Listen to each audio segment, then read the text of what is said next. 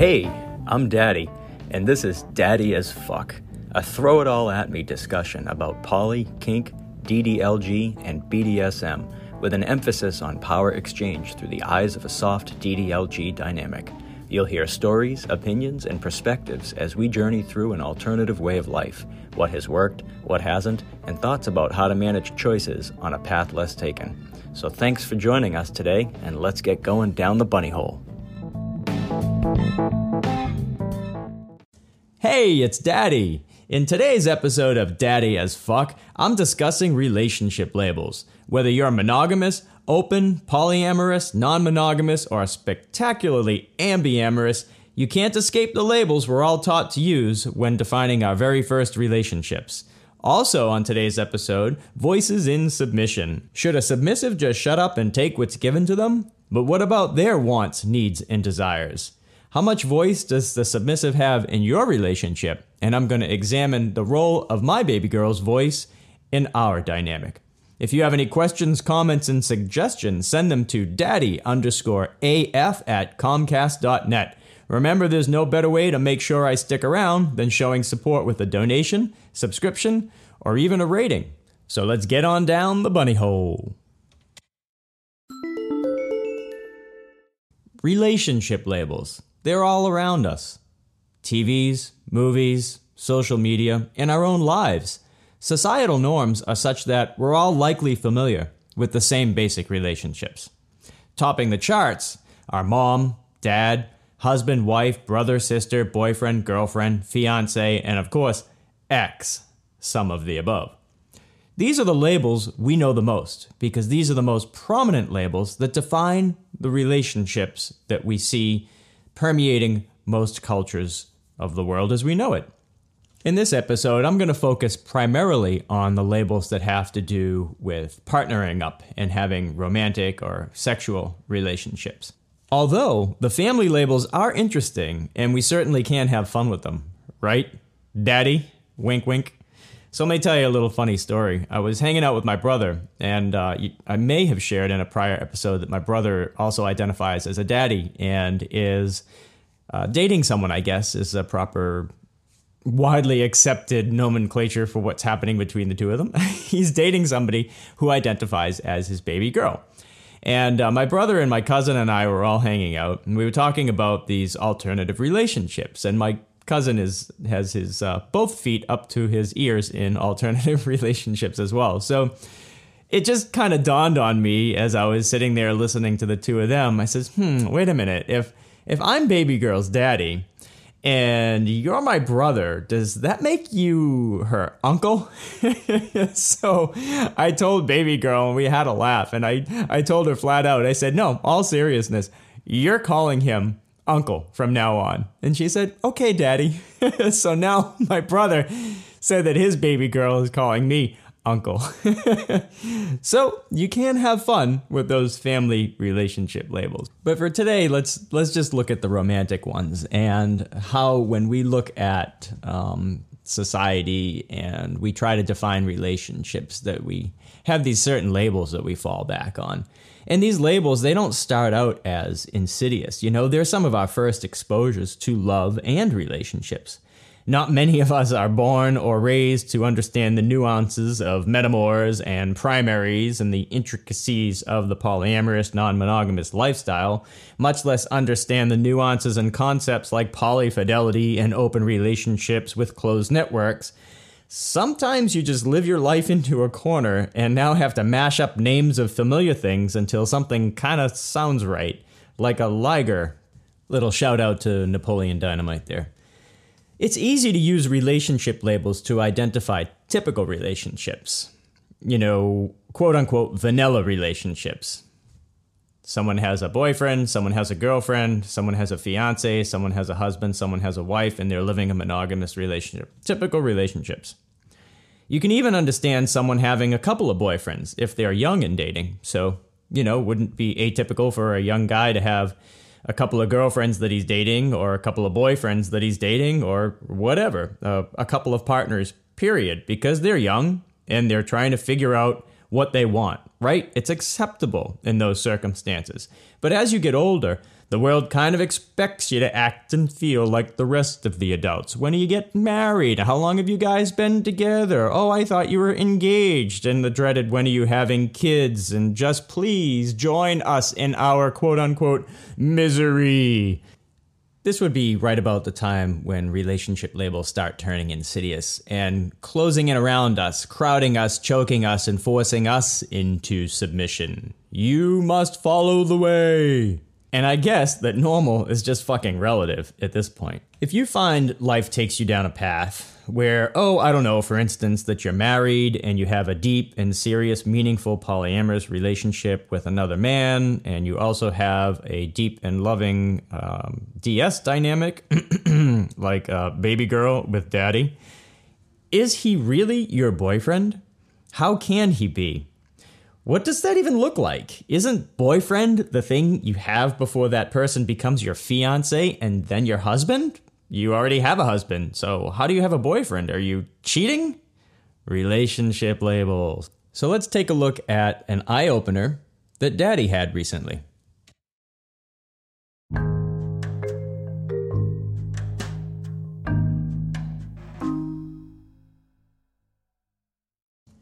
After publishing my pilot episode and Baby Girl had a chance to listen to it, she gave me some incredibly valuable feedback. We were texting one day, and I said, "Plus, I just want the world to know us." Of course, I had to bring up my girlfriend at the sandbar yesterday. She replies, "I feel safe with you too, Daddy. It's scary, though. You said that once or twice on Monday having such strong feelings can be a little scary. I want you to know that I feel that too."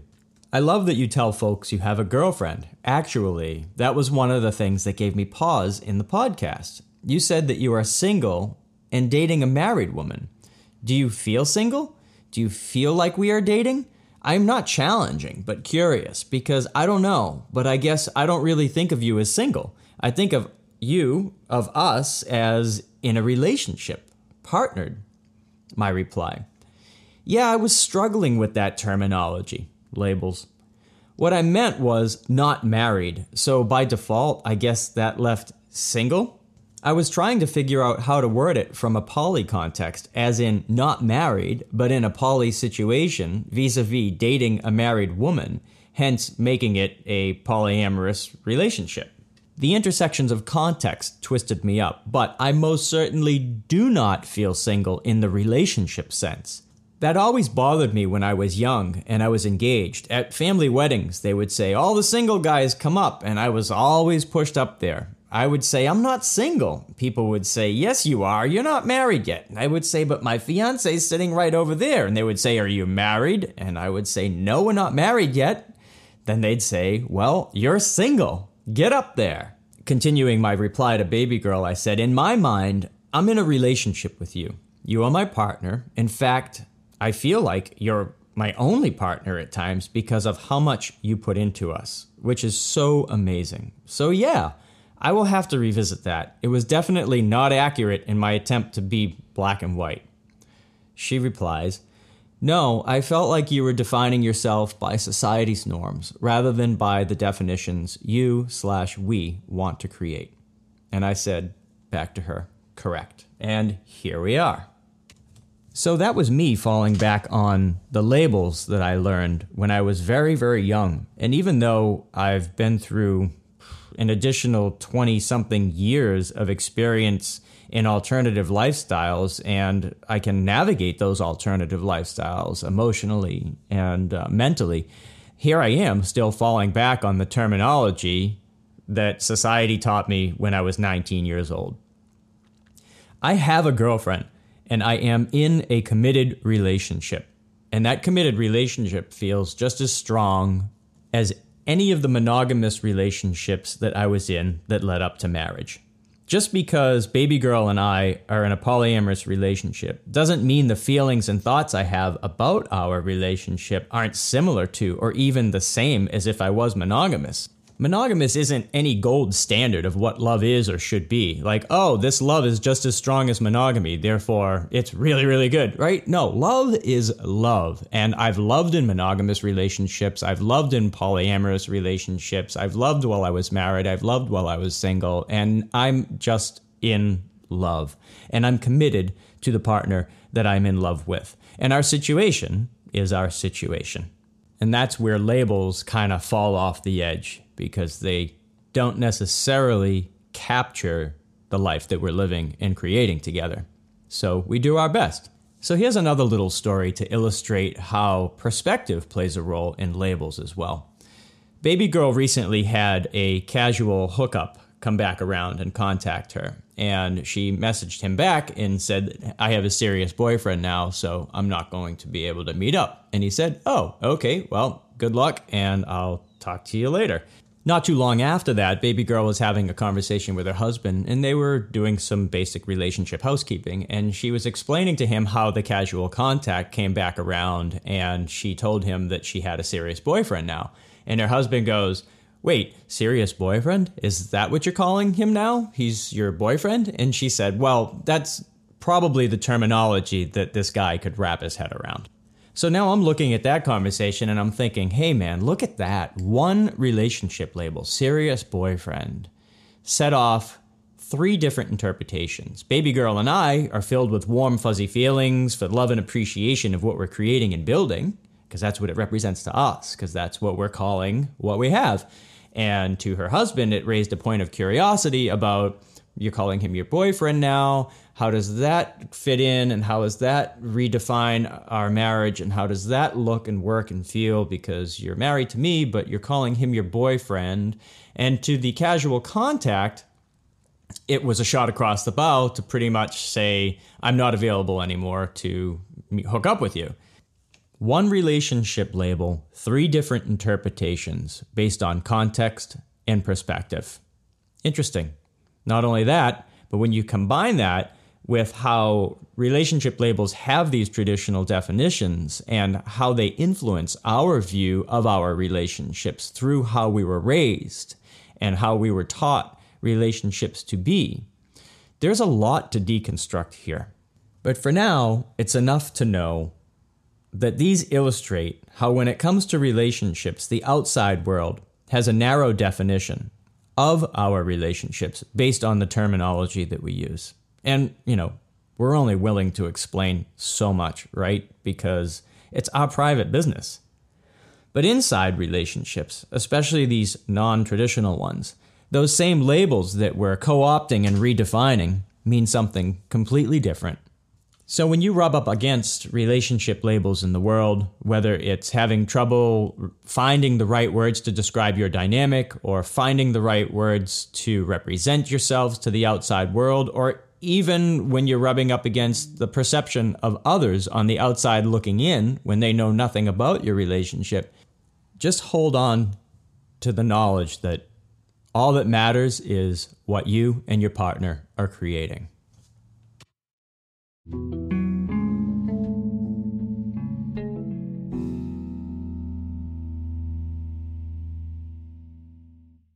Let's talk about outgrowing the normative, which is really something we can only do inside of our relationships. Because let's face it, the world around us needs to have some form of standard definitions. And so many people in the world right now, and rightfully so, are working very hard to add definitions to the normative, to make what is now normative acceptable across a wide spectrum of different types of relationships. And really, that's what's happening right here in this podcast. So, one thing that comes to mind from the examples in the last segment about how even I was using labels in a normative context and putting those labels on myself when I felt differently, not realizing that the labels I was using was, pretty much creating a different view than the one that I felt about my relationship. And then there's the fact that you can have one word or one relationship and have multiple perceptions of that relationship from the outside looking in, depending upon who's looking at that relationship. You put those two things together, and it's easy to see that relationships are unique. I come together with Baby Girl, and we create something unique that is comprised of her life experience, wants, needs, and desires with my life experience, wants, needs, and desires.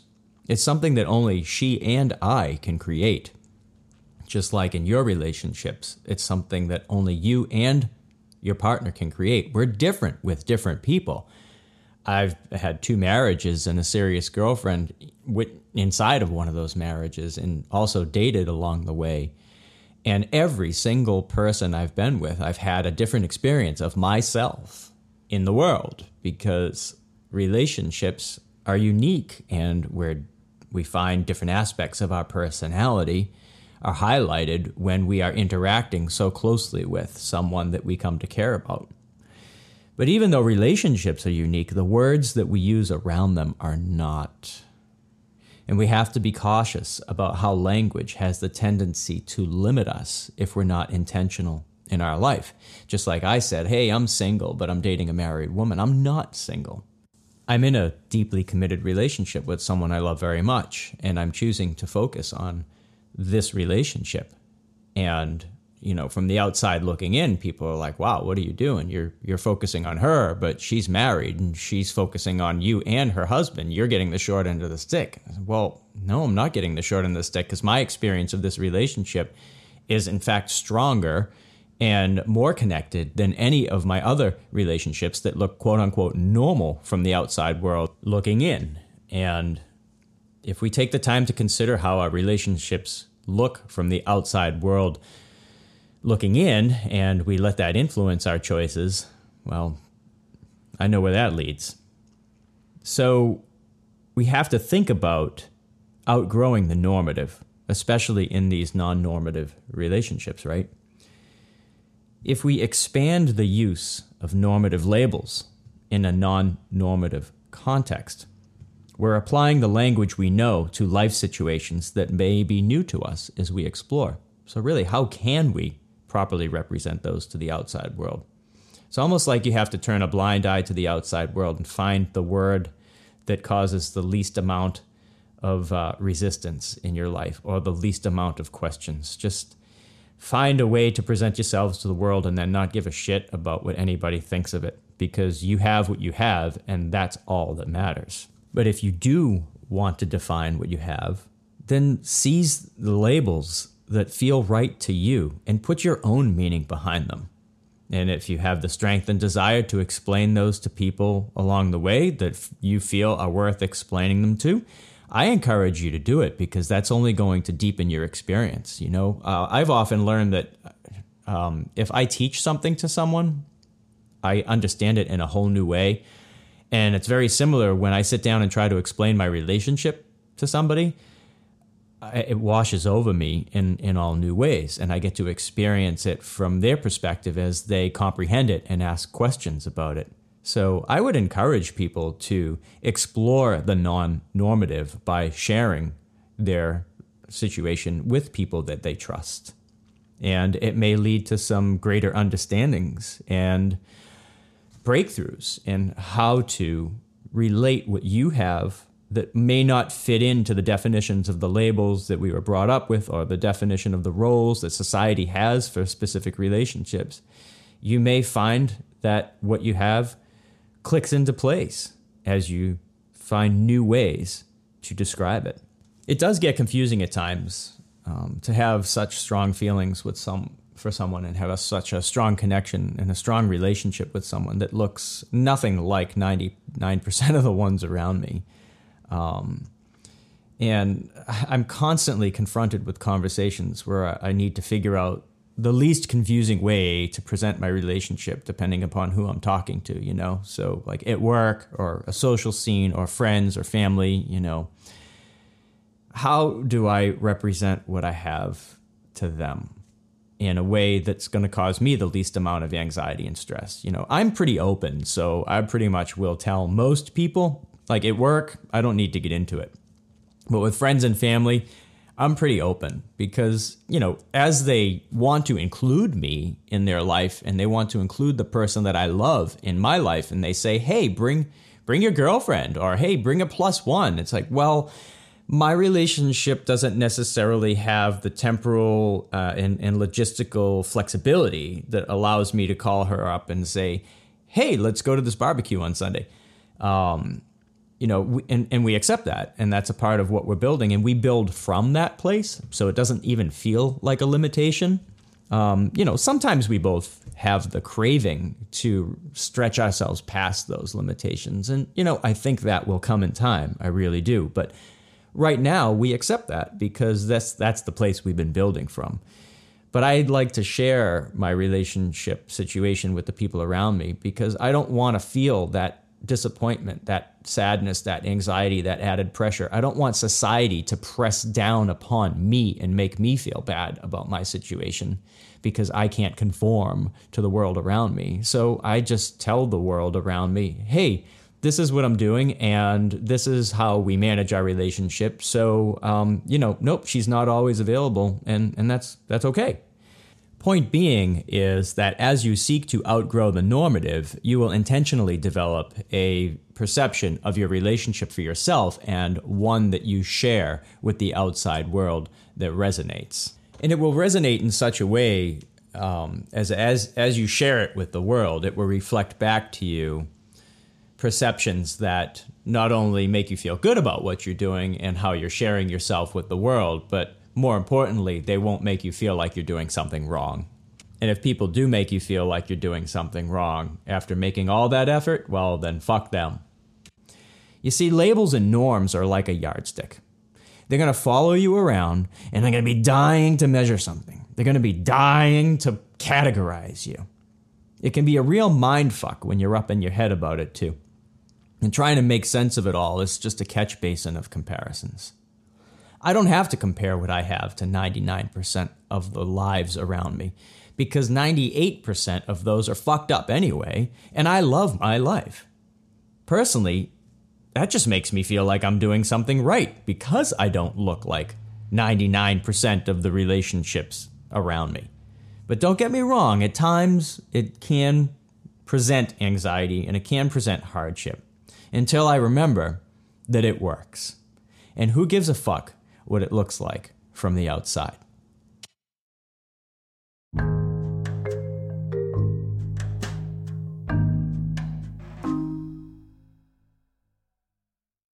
That was a lot of food for thought. So let's break it down with some questions. How have relationship labels challenged your relationships? Where have you rubbed up against their limitations? Where have you run into other people's perceptions of your relationship not quite fitting what you feel is the life that you are living? Have you ever had a situation where you were challenged to define your relationship with traditional, confining terminology? What did you do in that situation? And if you didn't do anything, what would you do in that situation? Have you ever been in a situation where you just threw your hands up and said, I don't know what the fuck to call it, but it works? You'll know you're well on your way to relationship anarchy when that day rolls around, let me tell you. I can't count the number of times with family early on when I first came out about being polyamorous and non-monogamous and all of the above, that I just threw my hands up and said, you know what? It makes me fucking happy, and I'm sorry you guys can't wrap your head around it. What kinds of relationships do you have right now, and how do they measure up against society's norms? If they are a little bit outside the box and you're cutting your own path through the woods, how do you reconcile that with the world around you? If you don't have a non-traditional relationship, how do you feel about the impact that these labels and expectations have on those that want to love outside the norm? Are you open with everyone about your relationships, or does traditional norms cause you to think about how you explain your relationship to different people, like family, friends, coworkers, and strangers? And what do those differences look like, and what's your motivation for choosing different ways to explain your relationships? Good questions. And if you're going to bust the confines of the normative, it pays to take a good hard look at your relationship and decide for yourself, what does this mean to me, and what am I going to share with the world?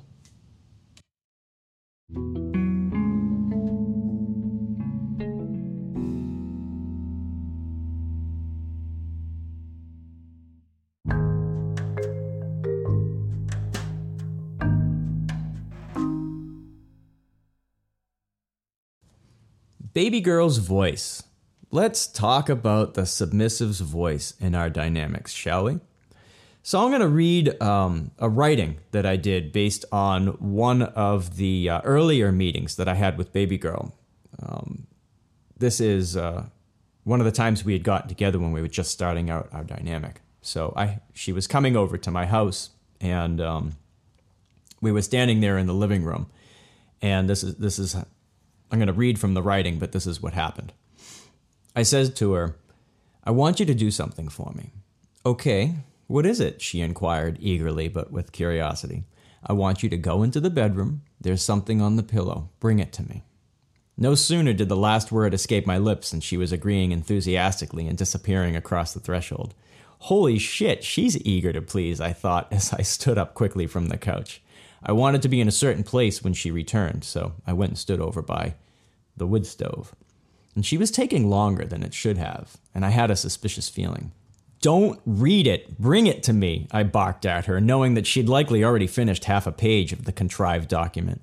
A moment later, she exited the room, eyes locked on the folded piece of paper as she walked it over to me. I already maneuvered myself in front of the wood stove. "Come here," I beckoned, reaching out my arm. She came to me, and I pulled her close. "I don't do contracts," I revealed to her. "I want to learn you through what we experience. I want us to get to know one another without limitations, rules, and boundaries. I want us to be free to explore this however we choose." Continuing, I turned toward the flickering flames on the other side of the wood stove's glass door, and I said, "Here," and bent down to open the stove door. I turned back toward her and grabbed a page and tossed it onto the flames. "Now you burn the rest." She stepped forward and threw the rest of the contract on the fire, and it was quickly turned to ash. I closed the door to the stove and rose up slowly, a hair's width from her face. "Now go get on that bed," I growled. So I wanted baby girl and I to shape our own dynamic. This was one of our earliest meetings. I know contracts in the BDSM lifestyle are very common, and they're great for guiding a dynamic, especially, one that is very, very heavily steeped in power exchange, and they can be very useful. But I didn't want the limitations, It's not my style necessarily, and there's nothing wrong with it at all. But I wanted her and I to bump the edges and find our way without the limitation of agreeing to something we haven't explored yet. And I really want to emphasize that point.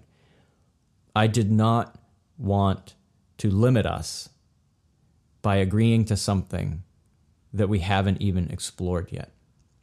And that's why her voice is so fucking important to me. By allowing a voice to baby girl, it's not about her taking over control for me or wrestling with me for it. It's about creating something through our dynamic together. I can pose a blow-up doll any way I want and beat her till she breaks, and she'll take everything I have to give and never complain. I could probably do the same thing to baby girl. But the experience will be the same every time. And it's probably going to last so long because the growth potential of doing the same thing over and over and over again is very limiting. I want a partner to grow with. I want to grow something that we both enjoy.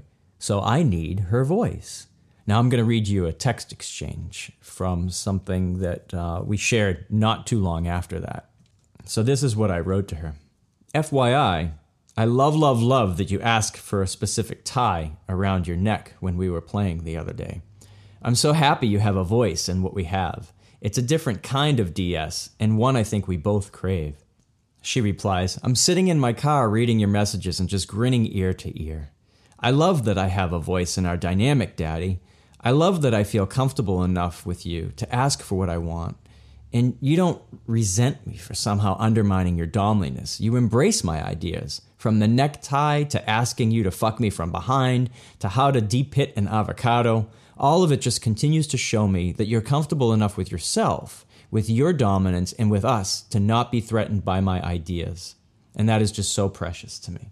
That right there. I mean, I've always had an instinctual response with baby girl ever since the moment we met and I shook her hand and I looked into her eyes and said to myself, fuck, here we go. My gut has led the way. And we've actually talked about that too. And I've said, I wasn't sure what to do, but I just followed my instinct, and she gives me all the reassurance in the world. And she says, always follow your instinct. So far, your gut has been spot on. And my gut has told me from day one that I want this girl's voice to guide us, next to and equal to my own. And we can put the equal aside when the dynamic kicks in. And I definitely have no problem taking control of her, and she needs me to. She needs me to. But what we have created has been done with each of us having a voice every step of the way. I still own her, and part of me still wraps my head around that because that's something that I feel for me expands over time. Ownership. I've never owned anybody before, but I really am enjoying the journey of learning what it's like to own somebody. She is my possession, and I use her as I see fit. And there's plenty of times where she gives over completely and submits to my will, but I demand a voice in those times where she would be enduring for my sake especially. I would much rather she use her voice and we nudge the experience just a bit so it's something we can both enjoy and hence better connect through. And, don't get me wrong, there's times when I have bent her to my will and used her, and I knew that it's not what she would necessarily have chosen for our time together in that moment, but at the end of it, she had such a deep appreciation for having been of service to me and having me use her so confidently and just taking what I wanted. Now, if I do that every time and disregard her wants, needs, and desires, our relationship is going to start looking a certain way, and it's going to become more of what I want, and I want what serves us both. So, baby girl's voice is a huge asset to me in developing our dynamic.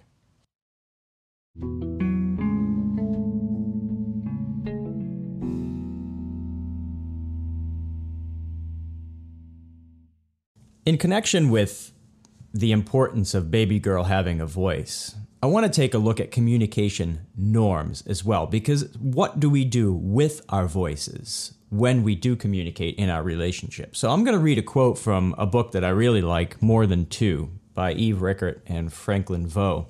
And this is about communication and relationships, and there's a little bit of DS context in here too, so here we go.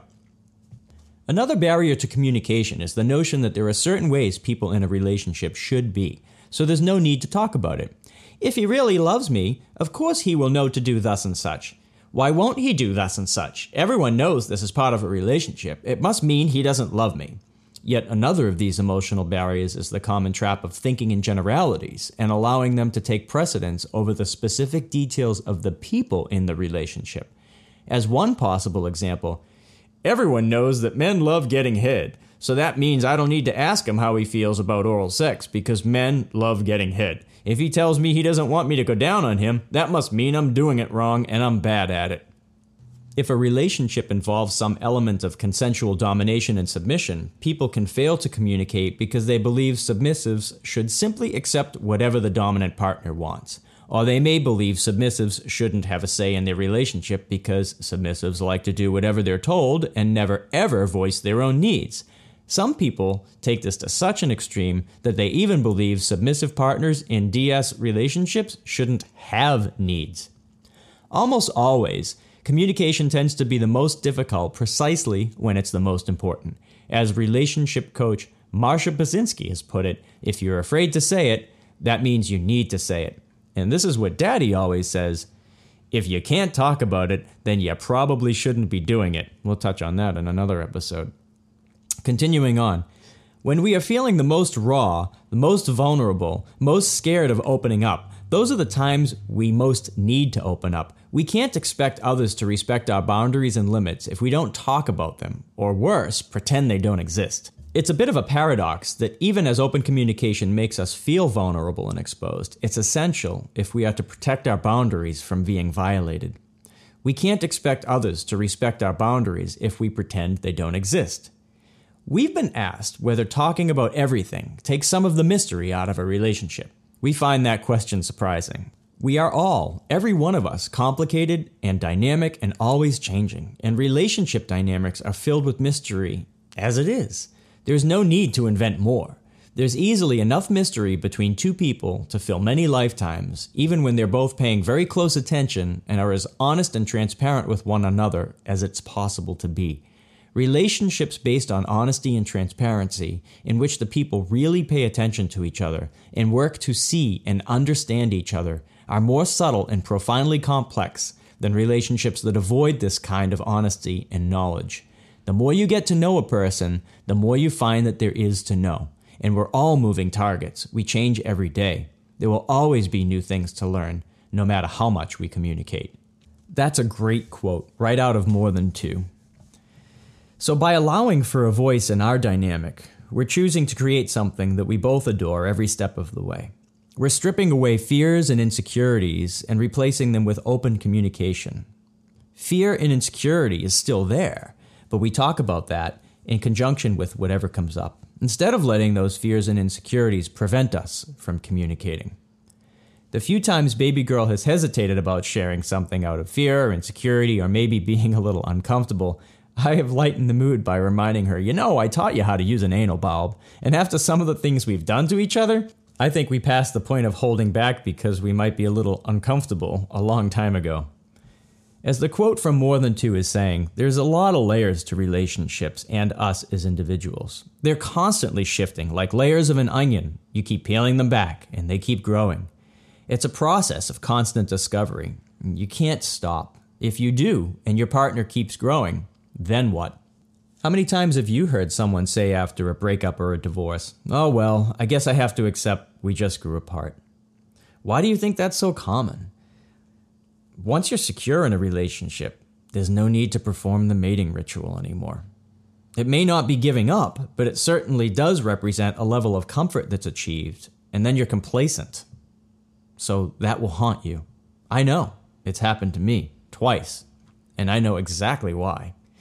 Don't get me wrong, most relationships don't last forever, and if they do, really, how healthy are they? More often than not, people in long-term relationships are choosing to stay together for reasons other than the fact that they truly do enjoy the company of one another. And sometimes they do, but I feel that is honestly very rare. Relationships end, and that's okay.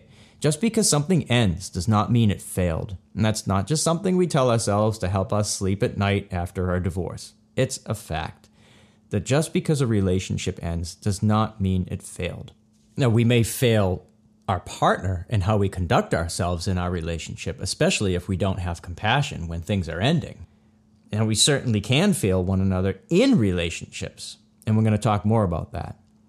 But even in doing our best at peeling back the layers, sometimes we realize all the sooner that, this just isn't for me anymore. I still love you, but life is short, and we both deserve more. In my case, as I shared in prior episodes, that's happened to me twice, like I said a few moments ago. In looking back, I can see how I contributed to that ending being a surprise on my part. Even though I agreed the ending was for the best in the long run, the end to both of my marriages came as a surprise in the moment. Just as I surprised my ex-girlfriend by ending our relationship 3 years ago. The ending was a surprise to me because I gave up the discovery process once I reached a level of perceived security. That robbed me of a deep and rich experience compared to the coasting that I settled for. And we might not have made it anyway, but perhaps I would have seen it coming, or I would have been less stressed about it in maybe a more mutual ending. Because we're constantly growing and changing through life. There's so many transitions from birth to old age. If we want to get the best out of our relationships while they last, we have to continue peeling back those layers, even as they regrow. You may know someone today, but as they grow and change, if you think you know them, and they're changing, then you're missing out on opportunities to connect and grow together. Or even realize that things are ending together. That's why I cherish my submissive's voice, because I care immensely for my baby girl, and I need to know her, all of her, every day, even as she's growing and changing. I need to know her needs today, Not baseline her based on what she needed yesterday or last week or last month or last year. The baselining that I mentioned in episode 2, that I'm committed to knowing her and learning her, it's not about predictive modeling. I don't use my baseline of her to say, oh, I know how she's going to react to that. I baseline her to know if she's centered in her best self today. And if not, I treat every situation just like it's the first time. Just because baby girl's having anxiety, I'm not going to simply dismiss it as, oh, you're having anxiety today. I know how to handle that. I know exactly where that's coming from.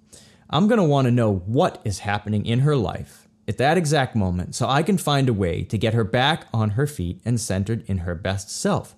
So my baseline tells me that she's off her feet. And then from there, it's a brand new experience.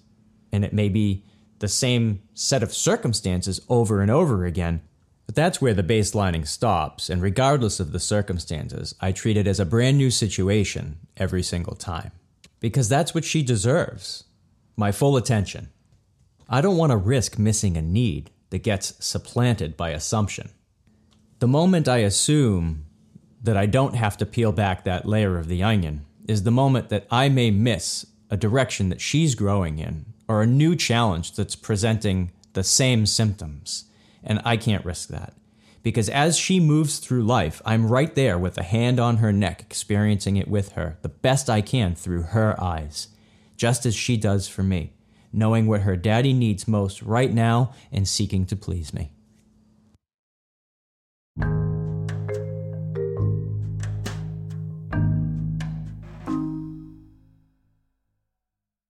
Now I'd like to take a look at your dynamic. Let's ask some questions. How does your daddy value your feedback? And what feedback do you value from your baby girl or submissive? How does your communication guide your dynamic? Have you ever talked about that with your partner? And how you can create a tool out of communication that could impact the experience you have of your time together? Can you think of a time when your partner used a voice that positively impacted your experience in the moment? Did you talk about that afterwards? Did you notice it? Did you acknowledge how that communication impacted your relationship experience together? And what was your perspective versus your partner's? This is a good question.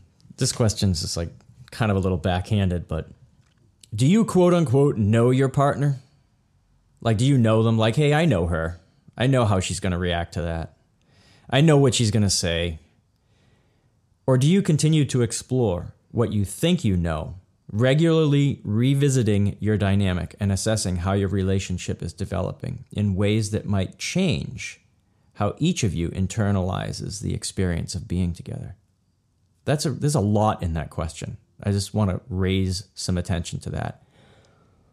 If you know your partner, if you can sit here and say, I know my partner, okay, you know some things about your partner. You know likes and dislikes and probably a whole host of other aspects of your relationship. But if you sit on assumption that you know how your partner's going to react, you know what they're going to say, you know how they're going to answer that question, then you're giving up the chance to appreciate and understand how your partner may be growing and changing through time. By regularly revisiting your dynamic and assessing how your relationship is developing, you'll understand the ways that might change how you are each internalizing the experience of being together today, the day after, and the next. So if you know your partner, maybe consider that you don't, and keep that exploration active. What are ways that you like to communicate? In the moment? Afterwards? Do you like to let things settle out for a few days and then talk about them? Is it hard for you to open up? If so, what is it that makes sharing yourself so hard? Have you ever talked to your partners about what it is that makes sharing hard? Because here's the thing, right? If you're afraid of opening up, you don't have to necessarily just do it scared and be like, okay, everybody's telling me I should open up, so I should just do it. But you can get help and build intimacy by telling your partner, hey, I'm afraid to open up. And this is what I'm afraid of. And maybe get support building the trust you need to share yourself. So if it's hard for you to open up, I would definitely encourage you not to open up, but to talk to your partners about what makes opening up hard for you. And I guarantee you, they're going to have some stories about what makes opening up hard for them. And that's the seed of building trust and intimacy. So those are some questions about your dynamic and the voice of the submissive and what role voice plays in guiding the future of your relationship as well as your experience of it today.